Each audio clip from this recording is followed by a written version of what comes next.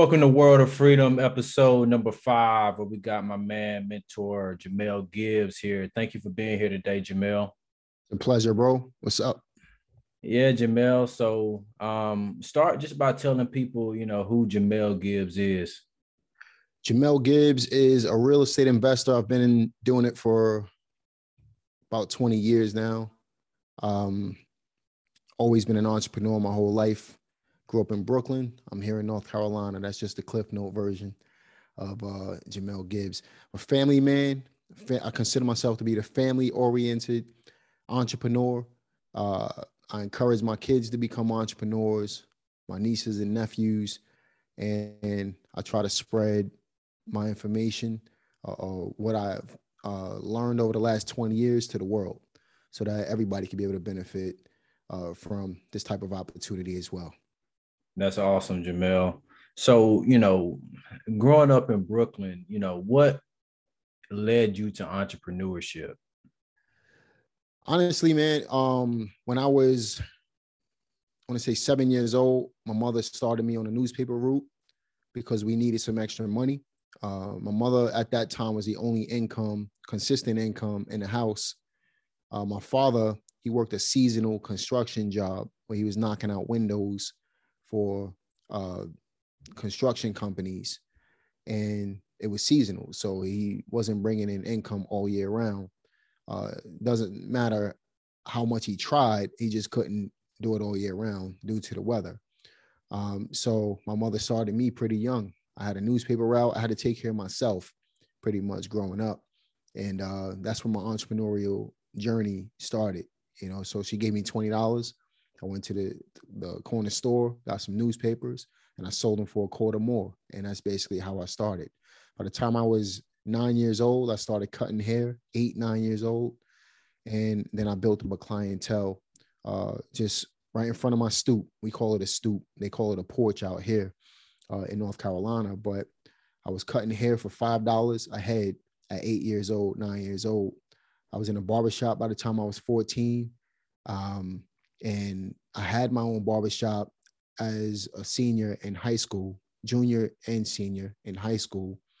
I was partnered with somebody and we got a barbershop together. Shortly after that, I went and joined a firm down on Wall Street. I didn't go to college. And then after 9/11, it led me right into real estate. So that's my story, man. So basically, the struggles that you endured growing up made you have to get out there, and it basically forced you to be a go-getter, right? Yeah, I think the things you experience in life make you the person you are, man.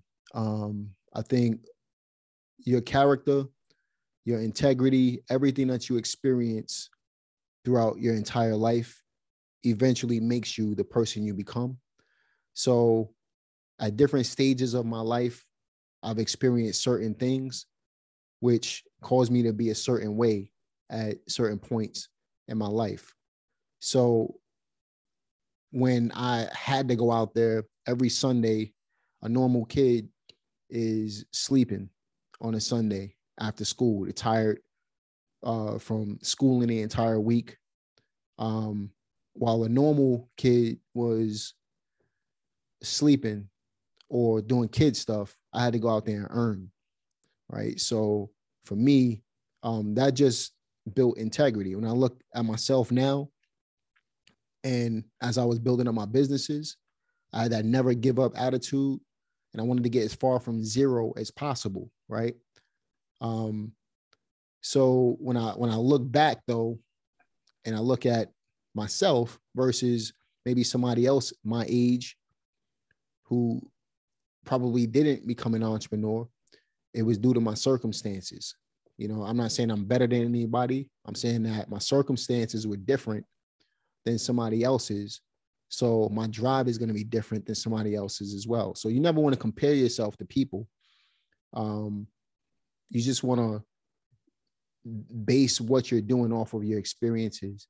And sometimes it happens naturally, So so my journey will be different than your journey, for example. But our experiences were different growing up. you know. Most definitely, you know, people's situations definitely either make them or break them, you know. I Yeah. certainly believe that. So, I mean, along that journey, what would you say was, you know, the distinguishing factor between, you know, picking the wrong path to go down and, you know, deciding, you know, hey, I'm gonna try to do something positive and change my family situation? What was that factor that kept you going down the straight path? Honestly, man, it's just seeing the results of if I would have went one way, because I was heading down the wrong path at one point. But just seeing the results, I decided I didn't want that for myself. You know, we're talking 15, 16 years old. I was heading down the other path, right? But when you experience certain things that you didn't want to experience, probably won't talk about it right now, but when you experience certain things and make you want to change your life. You want something better for yourself. And I think as I got a little older, even though I had the entrepreneurial spirit, um, I was still a knucklehead doing what I wanted to do. And it wasn't until I realized that I needed to make some changes and I stopped thinking about myself. That's when I started uh, really taking on that entrepreneurial journey. So, for example, when I say thinking about myself, I met my wife, you know, she's my wife now, but she was my girlfriend then, really young, right? So we went to junior high school together. We started dating after high school pretty much. And I felt like it wasn't just me anymore. It was me and her. So I put the weight of the world, of our world that we had back then, on my shoulders. And that was my reason why. So that leads me right into it, man.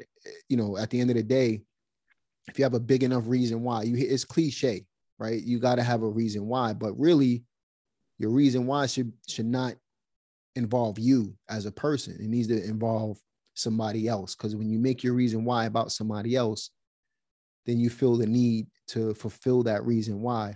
And you'll be surprised what you can accomplish in a relatively short period of time because you feel like you're responsible for somebody else rather than yourself.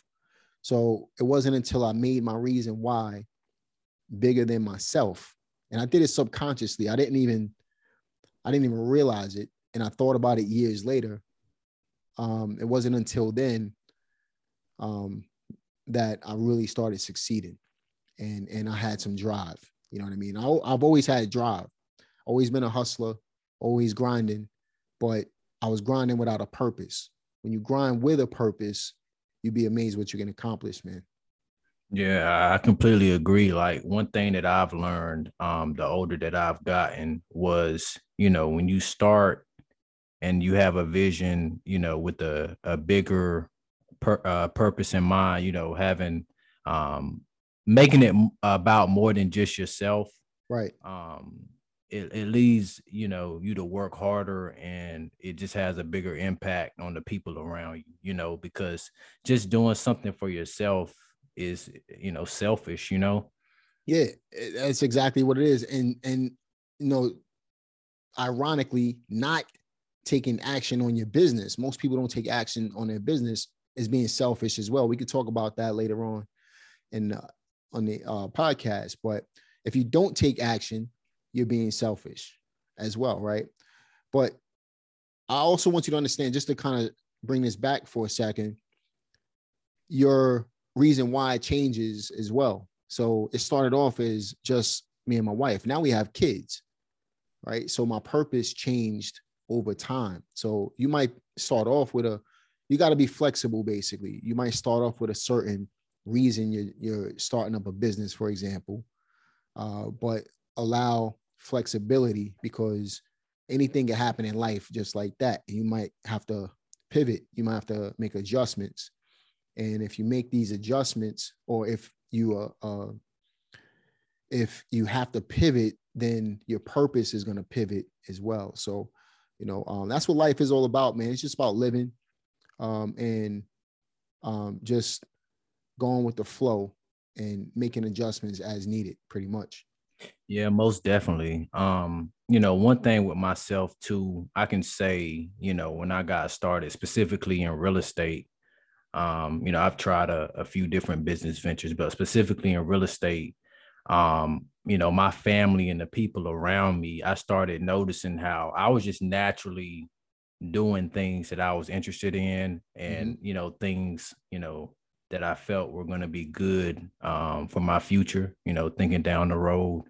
But I didn't realize at the time that it was having, such an effect on the people around me. Because what I started Everybody's to watching. realize was, yeah, and what I started to realize was they wanted to be involved and they were asking me questions and things like that. And, my first private money lender was actually, my father-in-law. So him actually wanting to do that, it really opened my eyes to, wow, you can really build a whole economy around this thing and everyone, can, benefit from it. Absolutely, man. Again, make it about somebody else, not yourself, and your purpose. Will your accomplishments from that purpose will be phenomenal, man. Believe it. You know. Yeah, most definitely, most definitely. I know we had a phone conversation. We talked briefly the other day, and this is one thing that a lot of people don't know about you. But you said, you had a brief stint, in the music career. Yeah. You mind shedding some, light on that for the people? Yeah, man. Don't laugh, man. But my rapper name since I was a kid, I used to they used to call me Scandal. Scandal. Yeah. We should have been afraid of you. Yeah. You must have been out there, getting in people's pockets and everything, man. Yeah, I was like I said, man, I was a knucklehead, but always been a respectful guy at the same time, always show people respect. But that was my rapper name. I used to be signed to a label called Rugged Ground Entertainment, which was under Entertainment, on The, and on Not too Rivera many. and them. I've heard of the name actually. Yeah, so we had connections with him as well. And once I finished high school and I went down to Wall Street, I kind of left the music career behind me. But yeah, we had an album out. It was a compilation album, and then we had individual albums as well.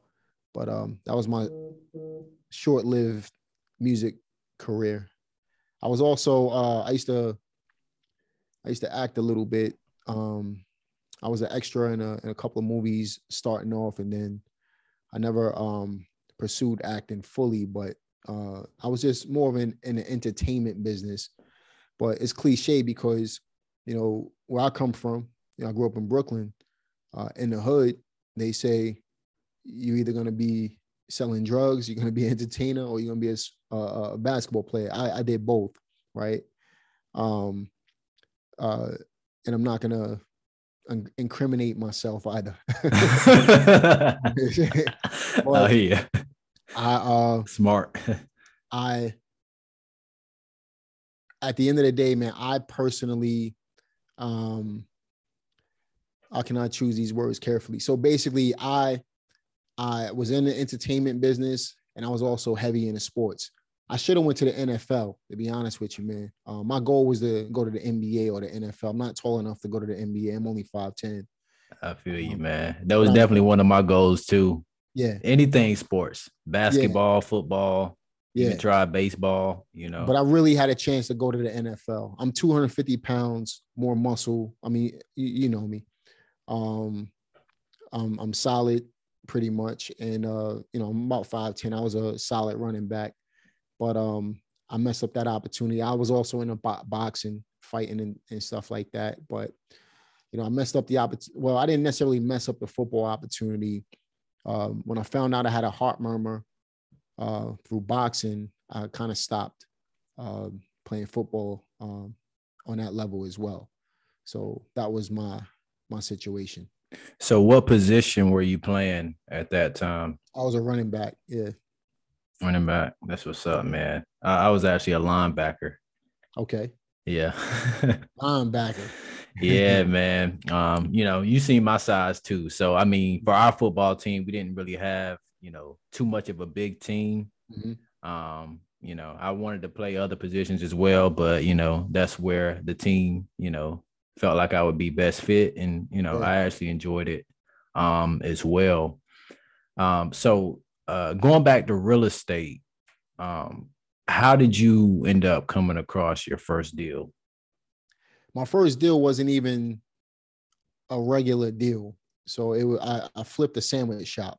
That was my first deal, and I did it by accident, pretty much. So I knew somebody who wanted to buy a sandwich shop, and I knew somebody who wanted to sell a sandwich shop. It was $40,000 in Brooklyn, and I basically put the two together. I say, pay me $1,500, and you could, negotiate amongst each other, and that's exactly what happened. So they gave me my money, no paperwork, no nothing. All right. But I was kind of raw back then. So like I didn't accept people playing with my money. So I knew they was going to give me my money. Oh yeah, I've heard that story. Riding in your car, I definitely heard that story. So they gave me my money, and that was that. You know what I mean? So that's basically how I got into real estate. Then after that, I figured, okay, if I could do that with a sandwich shop, I could probably do it with anything else. And that kind of led me into the real estate business at that point. I did go out and get a license, eventually became a broker in New York. I let the license go back in 2006 because I didn't have a need for it, because I was more so in investing versus brokering. But, I made a little bit of money brokering, but I made majority of my money investing in real estate throughout the last 20 years. Awesome. So what was that first, main initial strategy do you feel like you attacked? I start I started off as a fix and flip investor, man. Most people start off as wholesalers these days, which I get. It wasn't until I couldn't figure out what to do with the deals I was getting in between the fix and flips. That's when I started letting go of some of those deals. And now they call it wholesaling, but I was just calling them turning contracts back then.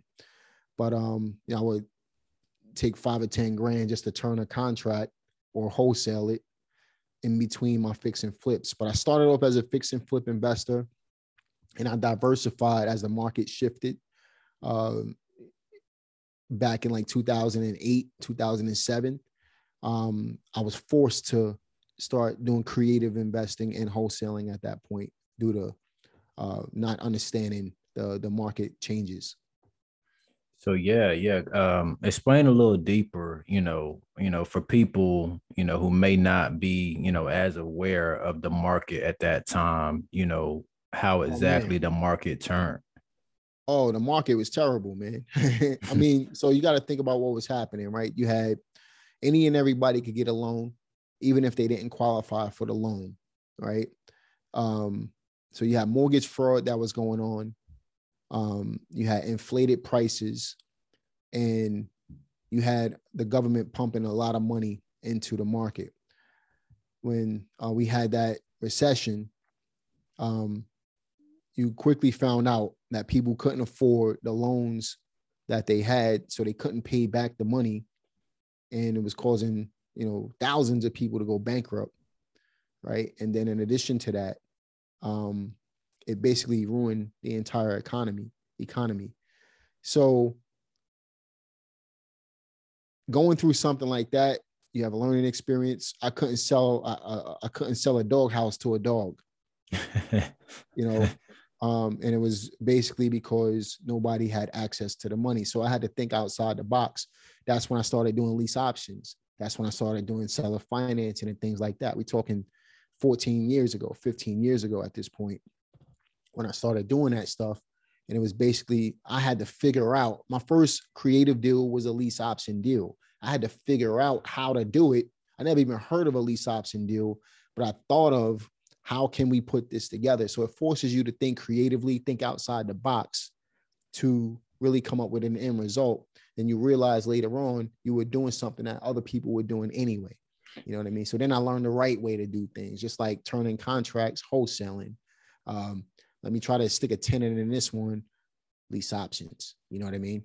Yeah. So, going back into lease options, trying to teach yourself a new strategy, how hard was that initially? And then It was, also, did you have a mentor at that time? I didn't have a mentor.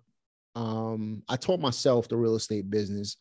Um, Steve DiPalantino was probably the closest thing I had to a mentor, but he was basically introducing me to people and saying, he called me lad. He said, lad, you gotta get into wholesaling. You gotta turn these contracts, keep doing that. But I was still kind of doing my own thing. So that's what Steve, he had 120 rentals, and he was basically trying to prevent me from getting involved in rentals because he had headaches with the rentals.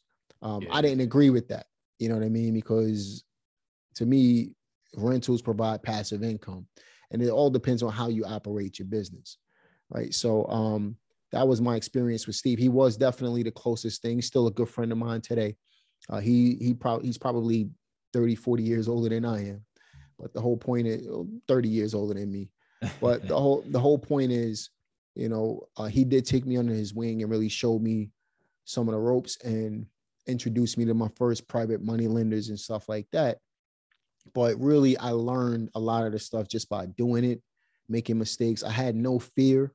Most people have fears, so that's what holds them back. I didn't have any fear. I didn't know what I should be afraid of to have fear, right? I just went Right. out there and did it and then figured it out as I went on. Made a ton of mistakes. And if I could do it all over again, I probably wouldn't. But for somebody else, I would tell somebody to have somebody show you how to do this, because you could avoid an easy 3 to 5 years of mistakes and be profitable at that time. You know what I mean? At that point. Yeah, and I can honestly say for myself, when I got started wholesaling, basically I was just watching a bunch of YouTube videos. We didn't even And have that, man. I was probably one of the first. Honestly, I don't have a large channel like some of these newcomers today, because YouTube is real selective with who they push. But I started my YouTube channel back in 2008. I put not a lot of probably 50 videos up over 10 years though. yeah, So that's why my audience on YouTube is growing now, because I'm more consistent with it. But I was one of the first real estate investors on YouTube. You know what I mean? Especially talking to people that look like me and come from where I come from. You know, yeah, one of the first ones. You know what I yeah. mean? If not the first one. But I don't. That's neither here or there. I'm not trying to take credit for nothing. But the whole point is, that stuff didn't exist. So I literally had to learn on the fly. I had to learn by doing. And to me, that was the best educator for me. Most definitely. And you definitely had an impact on a lot of people. I know, speaking for myself, if it wasn't for, people like you putting out content on YouTube and everything like that, it would have been, even harder, to find this information. Sure. So I know, like, speaking for myself, um, you were one of the first people on YouTube that I found that was, given a lot of game in a lot of different areas in Mm, real estate, not just wholesaling per se. You know what I mean? And you have been consistent in terms of preaching, hey, um, think down the road, in terms of passive income as well. So definitely kudos to you for appreciate that, that, man. most definitely. So going back, to the time, you started, fixing, flipping, then, doing the lease options and things like that. Um, Tell the people about, the times that, didn't go so well, when you were, down and had to, rebuild everything. Oh man. So I was really, really successful by the time I was 25. So it took me 4 years to really make some real money in real estate. But, unfortunately, I was young at the same time as well. So this is when I experienced my first real hurdle, right? So everything was going good. I'm making a lot of money. Market change. I didn't see the signs because, this was all new to me. Market shifts and things like that. Market shift and I lose everything, man. I basically went bankrupt because I couldn't keep up with what I had out there. I had multiple flips going on, a lot of money pumped out, and I couldn't sell a house. I didn't have any passive income coming in. And this is part of the reason why I started thinking passively and long term. Everything that I tell people to do or teach or, share an experience with is because I went through something that led me to that conclusion. And I see a better situation because I've experienced something different than most people have experienced. Right. So I was forced. That's why I said I was forced into passive income because I didn't have passive income. All I had was active income, wholesaling and flipping houses. And when the market tanked, guess what? My income tanked. So I was broke. So I made a ton of money. By the time I was 25, by the time I was 27, I was broke. Right. So I had to rebuild and start all over again. And I'm a trooper, man. If I set my heart out to do something, it's going to happen no matter what. Right. I'm going to make it happen or die trying. So that's basically how I experienced my first hurdle. Now that's just one hurdle. Another hurdle is trying to advance your business and you're self-employed. You don't have a W-2 job and you're trying to get loans to purchase real estate, right? The banks will give someone with a W-2 job that's making 50 grand a year a loan before they give you a loan, and you're making $1 million a year, but you're self-employed, right? Wow. That doesn't make financial sense to me, right? But that's just the way banks do things. So I had to learn creative real estate investing. So you can see how certain things that happen in my life or throughout my career forced me to position myself differently as time went on. I had to think outside the box to be able to grow my business to where it is today. Most definitely. Most definitely. I know, speaking for myself as well, when I met you, at the master, actually just the real estate event that you and Sawan had in Greensboro, I remember talking with you and, telling you, the same thing about myself, just being out, trying to do everything, yourself and everything like that, Right. And, one of the things that you really, talked to me about at that time was just, it's important to join a network, of people that you can, grow with and learn with.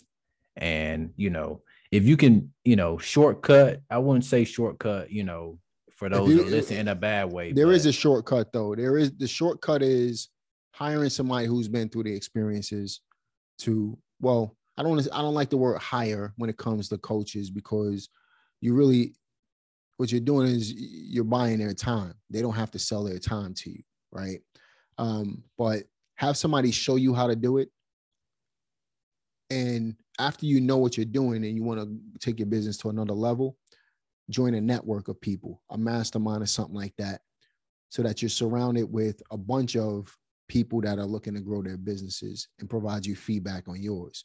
So if you see 10 people that are growing their businesses, or if you surround yourself in a room, they say you're equivalent to the closest 5 people you hang out with, right? If you're in a room full of people who's making $100 million a year, what do you think is going to happen? You're going to eventually get there. So that's the whole point when it comes to masterminds, right? And the way to get there is to sit and conversate and network with people like that.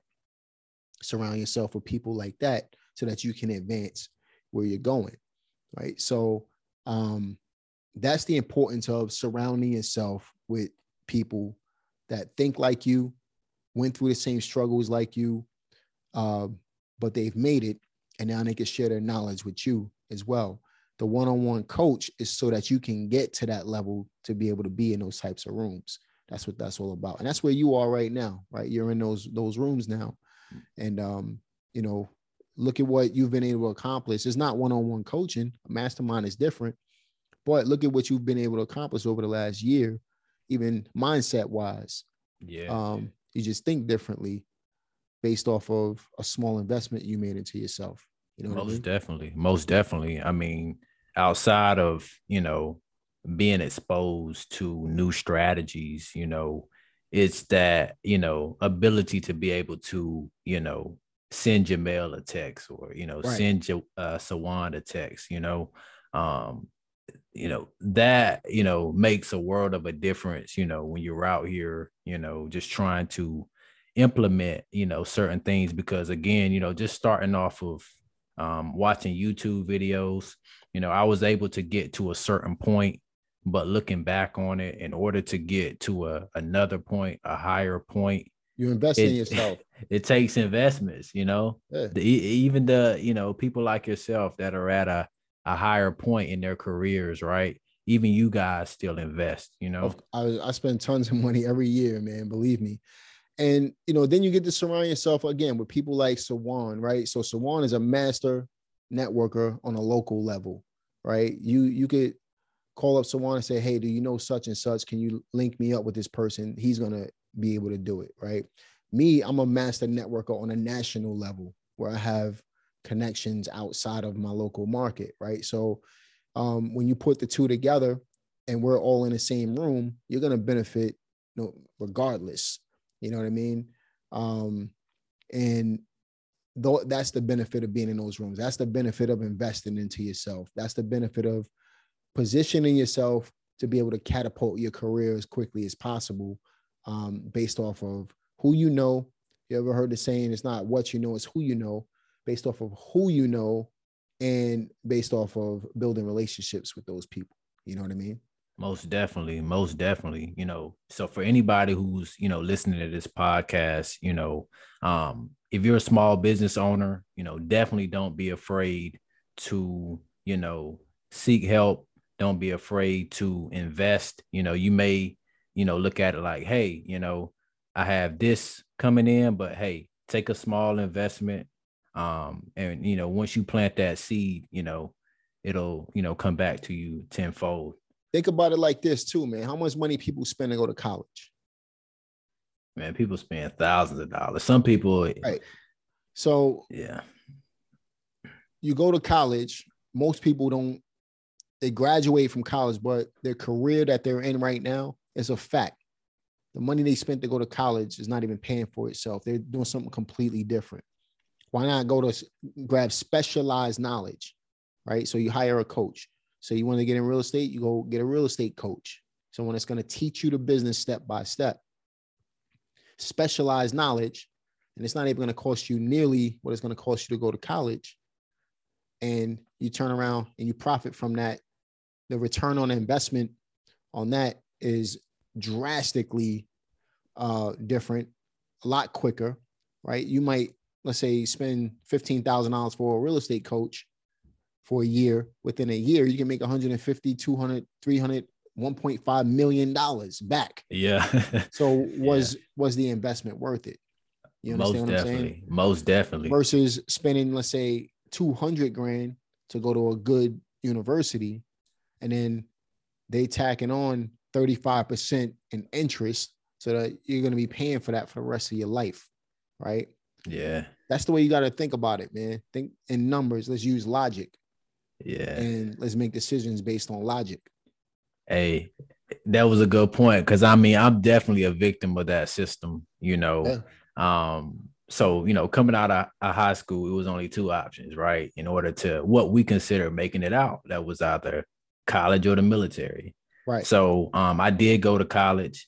And the crazy thing is, when I went to college, I already knew what I wanted to go to college for, right? What was that? I already knew I wanted to be an entrepreneur, right? So I'm going to college knowing that I want to be an entrepreneur, right? So, entrepreneur, to me, an entrepreneur can't learn in college. An entrepreneur learns in real life. That's true. So how much money did you invest to go to college, man? Honestly, man, I went to a small school, a D2 school. So my loans when I left, it ended up being about a little over 30,000, and I made that back just doing real estate. My first year doing real estate, I made that. How long it would have took you to make that back if you didn't pursue, if you would have went a different route? You know what I mean? That's the point. Yeah, that's the point, man. So, I mean, I think, I'm not gonna not encourage people to go to school. I didn't go. It was the best thing that I've done for myself. But I will say, taking the entrepreneurial journey is hard. It's not easy. It takes a lot of work. You're responsible. Nobody cares about you. Nobody's coming to help you or save you, right? There is no savior in entrepreneurial world, but the benefits, the rewards of it is drastically better than having a job and working a 9 to 5 for your entire life. Oh yeah, definitely. Definitely. And for anybody that's listening to this as well, I'm not denouncing college. Yeah, Me and Jamel can only speak on, our exactly. experiences, but I mean it definitely exposed me to that whole system, Yeah, because just being out here and just getting started in real estate, through wholesaling, because I didn't have the money to, go ahead and do the buy and holds and right. everything else, right? Just being exposed, to real estate, starting out, in that strategy, it just really showed me, that the hands-on marketing, right? So it's like you said, it's things that you can't learn in school. You actually have to get out here, you got to fall down and just learn from your mistakes, Experience is the best teacher, man. Experience is the best teacher by Yeah. by far, right? And I've learned that over the years, just through my experiences, just through the things I've been in the trenches. That's how I learned. You can't teach this stuff in school. That's like, give you an example, a doctor, right? If you have a doctor that's practicing, right, their Right. craft for 20 years, right? And then you got a doctor that's just getting started. Who do you want to cut you? You want the doctor that's been doing it for 20 years in the trenches, or do you want to take the doctor that's just getting started? Let's look at it like this as well. Do you want a doctor? Let's say two doctors been in the business for 20 years. Do you want the doctor that's practicing, or do you want the doctor that's been retired for 5 years and he's just getting back into the game? Definitely want the doctor that's practicing. You want the doctor that's practicing. Doing is going to continually provide experience. Experience provides results. So, that's kind of the way you got to look at business, man. You got to look at it in such a way that if you make a mistake, that's fine. What are you going to do now? Are you going to give up, or are you going to keep going? Right? Do you learn from your mistakes, or do you allow the same mistake to keep happening? Right? But the only way to make mistakes is to get out there and do. The only way to get a result is to get out there and make the mistakes. Right? You're Fail right. forward. They call it failing forward. Fail Most forward. definitely.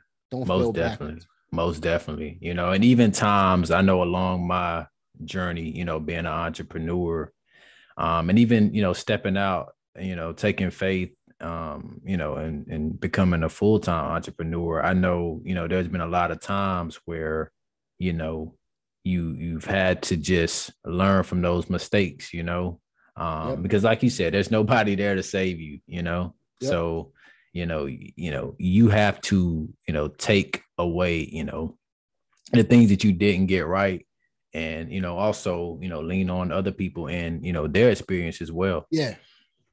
And you know what else too, man? The way to alleviate a lot of the pain that comes from being an entrepreneur is to have a clear vision on what you want, right? Because I tell this story all the time, right? You could get into a car and you could start the car and start driving, but if you don't have that destination, a vision of where you want to go, you're going to end up in the same place. But if you know where you're going, then you're eventually going to get there. And of course, along the journey, you're going to hit some potholes, have some backed up traffic. You're going to have some hurdles. What do most people do when they have hurdles in real life? They, especially in business, they usually back up, right? They Most want definitely. to they want to stop. But in a car, you keep going. You find another way because you know that I have this destination to get to, right? So if you Right. have a clear vision of where you want your business to go, and then you understand that there's going to be some roadblocks along the way, you're eventually going to get there. You just need to keep pushing through. Most definitely. Most definitely. And even the so-called blocks, excuse me, are, opportunities to learn. Yeah, yeah, exactly, man. So like you might be driving in a car and you never been down street number one, but there's a roadblock there. So you have to figure out another way. You learn a different direction to be able to get to the same destination. You know what I mean? It's the same. Look, man, you can relate entrepreneurship to life in general, but at the end of the day, it's all about never giving up and just pushing through. That's it. Most definitely. Which also brings me back to a point that you made earlier. So, even in those lowest times, right? When you were down at broke, right? So tell the people step by step how you got yourself back up and, you turned it around.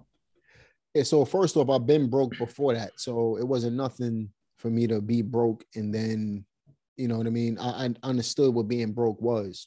So all I did was adjust back to what I was before. But I basically rinsed and repeated everything I built up before, because I had the knowledge from experience. I was able to do it all over again, right? So what gets deals? Marketing.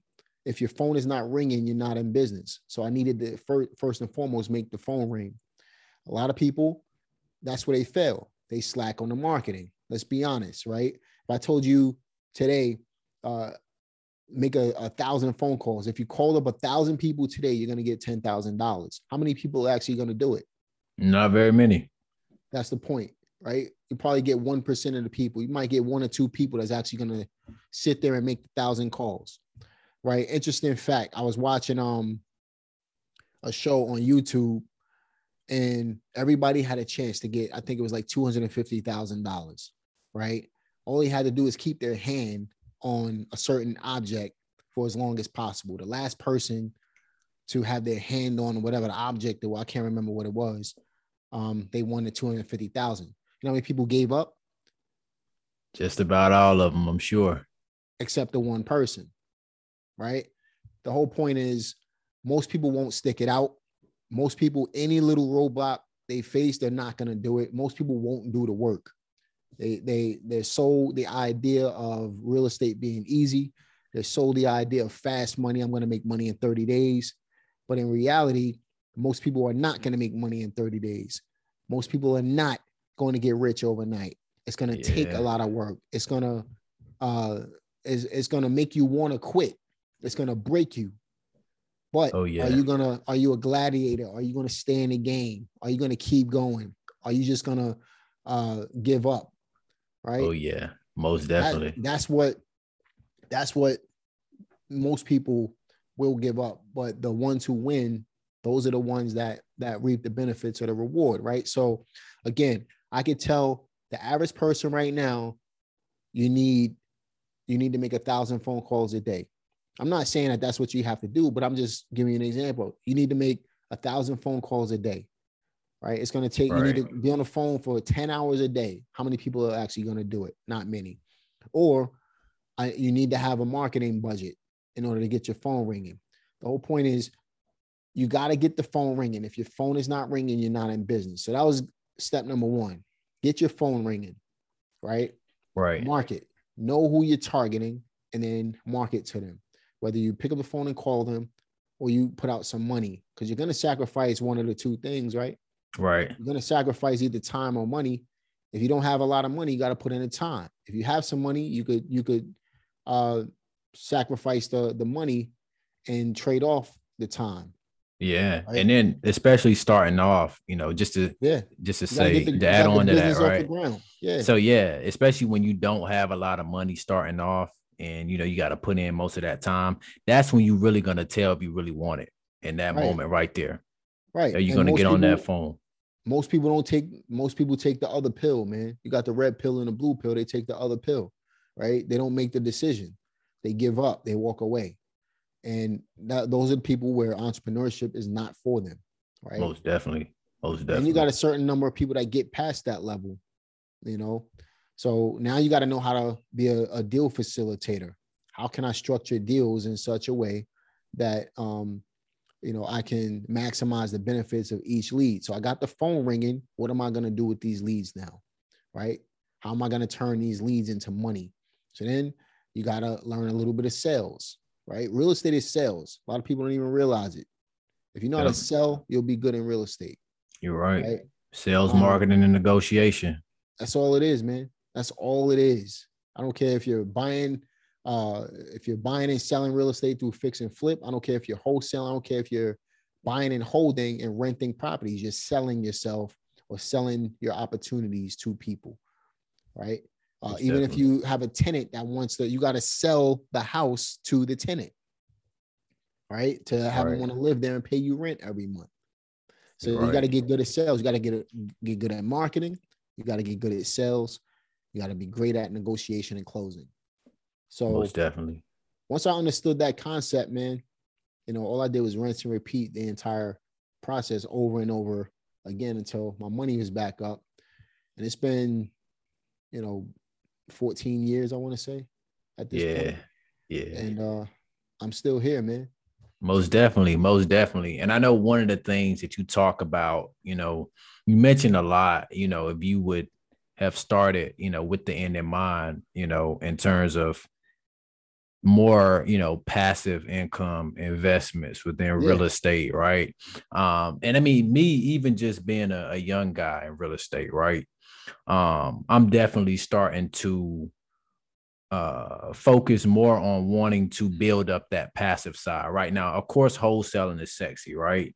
It's the active income and everything like that, but it's very important, to focus on not only the active income, but the passive income, because the older you get, man, you really just want to be sitting back chilling, right? You don't want to, necessarily have to just rely on the active income, right? And then, if you build a lifestyle around active income, you have to try to maintain that lifestyle.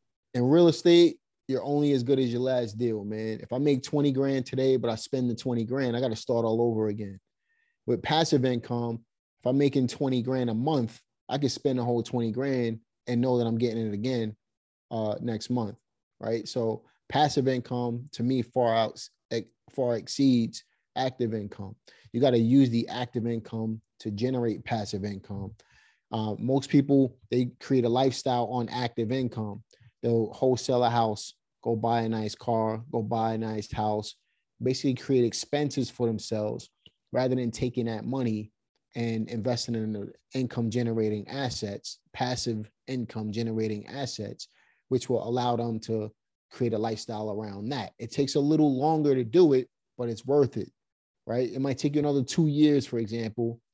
You might want to retire in 3, so you work 5 to build up your passive assets to be able to support your lifestyle. Then you can spend as much money as you want, right? But most people don't do that. They see a check and they got shiny object syndrome by this object and that object and that object over there. And because of that, they end up working their entire life, man. And then most people don't save money either. Oh, yeah. It's funny, man. I just put up a video on YouTube how I went from broke to millionaire today. And honestly, man, I'm basically providing a simple game plan on how to do it. How many people are actually going to do it, though? Yeah, you're right. Yeah, shout out to you, man. I actually watched that video today as well. I really liked it, man. A lot of things that I can definitely take and build on, from that, Appreciate that, man. Yeah, most definitely. It's a lot of factors that go into this, right? I know one thing that you dove into, which was actually your second point on that video, was building business credit as well. So because that's something you're using leverage at that point, right? Most people don't, like, I didn't inherit money. I had to earn money, right? And if you use the money you have access to be able to create more money, that's called leverage. You're using the bank's money, business credit, same thing, to make more money rather than you having to save up. Nobody is going to save up $1 million. Most right? Definitely. Or very few people can save up $1 million. Or if you do it, it's going to take you a lifetime to be able to do it. But you can leverage your way up to $1 million to be able to. So, for example, let's say I wanted to save up $1 million, but you had 20 grand, which will make you 50,000 for for every time you invest the 20. It'll take you 20 flips, which you can get done in 24 months to be able to get the $1 million in cash up. If I'm sitting there trying to save 200 a month or even $1,000 a month to $1 million, it's going to take me 50 years. Yeah. So one, you use leverage. One, I don't. And using that as an example, I'm just saying. Yeah. Yeah. Person that's trying to save, first of all, you'll never hit the $1 million value because inflation is going to kill all your gains, right? Yeah. So $1 million, I think it's $1 million 10 years ago is equivalent to $1.8 million today. That's crazy, man. You can't save your way to $1 million, but what you can do is compound interest your way there. You can leverage your way there. And there's ways of making $1 million in 24 months versus 24 years. You know, you just got to know how to play the game. That's all it is. Be smart with your money. Don't spend your money on depreciating assets like clothes and Louis Vuitton and stuff like that. If you're going to buy it, at least use your passive income investments to be able to pay for that stuff. Most definitely. Most definitely. And, you know, investing in itself is a universal principle, right? So, what you put in is what you're going to get back, and that's one thing, anybody, who's watching this, I know there's a lot of new entrepreneurs that, may be listening and watching this, but what you put in is, again, what you're going to get out, right? So nothing just grows. You have to, put time in it. You have to put money in it. And in the end, you'll get the results that you're expecting. I was talking to somebody earlier today, and I was trying to explain the concept of money to him. When you look at somebody that's truly wealthy, right? I'm going to use two rappers as an example, right? And I'm not throwing shots at any rapper at anything like that, but I just want to give you an example. So you got one rapper that looks rich and one rapper that is truly wealthy. So you got, who's the wealthiest rapper you know? I would say Jay-Z. Jay-Z, wealthiest rapper you know.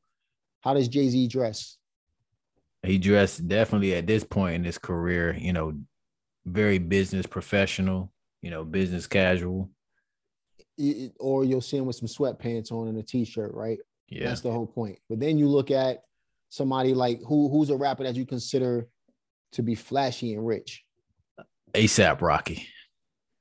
You consider him to be flashy? Yeah. I don't know a lot about him. So let's just say you got the rapper that's flashy, right? But how much money do they have? I can tell you it's probably not Jay-Z money. I can tell you that's my point, right? You got one rapper that looks rich, and then you got a rapper that is rich, right? So you don't want to look rich. Would you rather look rich or be rich? Would you not even rich? I don't even like the word rich. I don't even like the word rich. I like the word wealthy, because rich means somebody's paying you.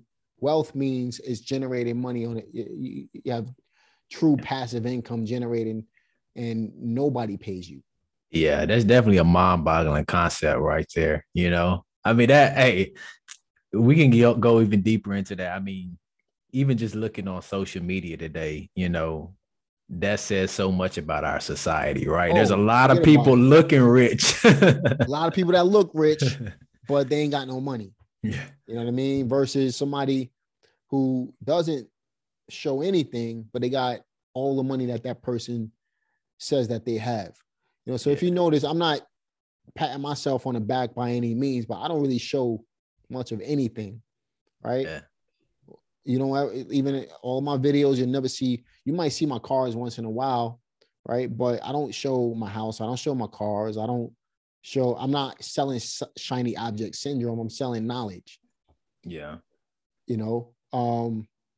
And again, if I was walking down the street, you'll never be able to tell what I have. Yeah, you're right. Would you rather look the part or be the part?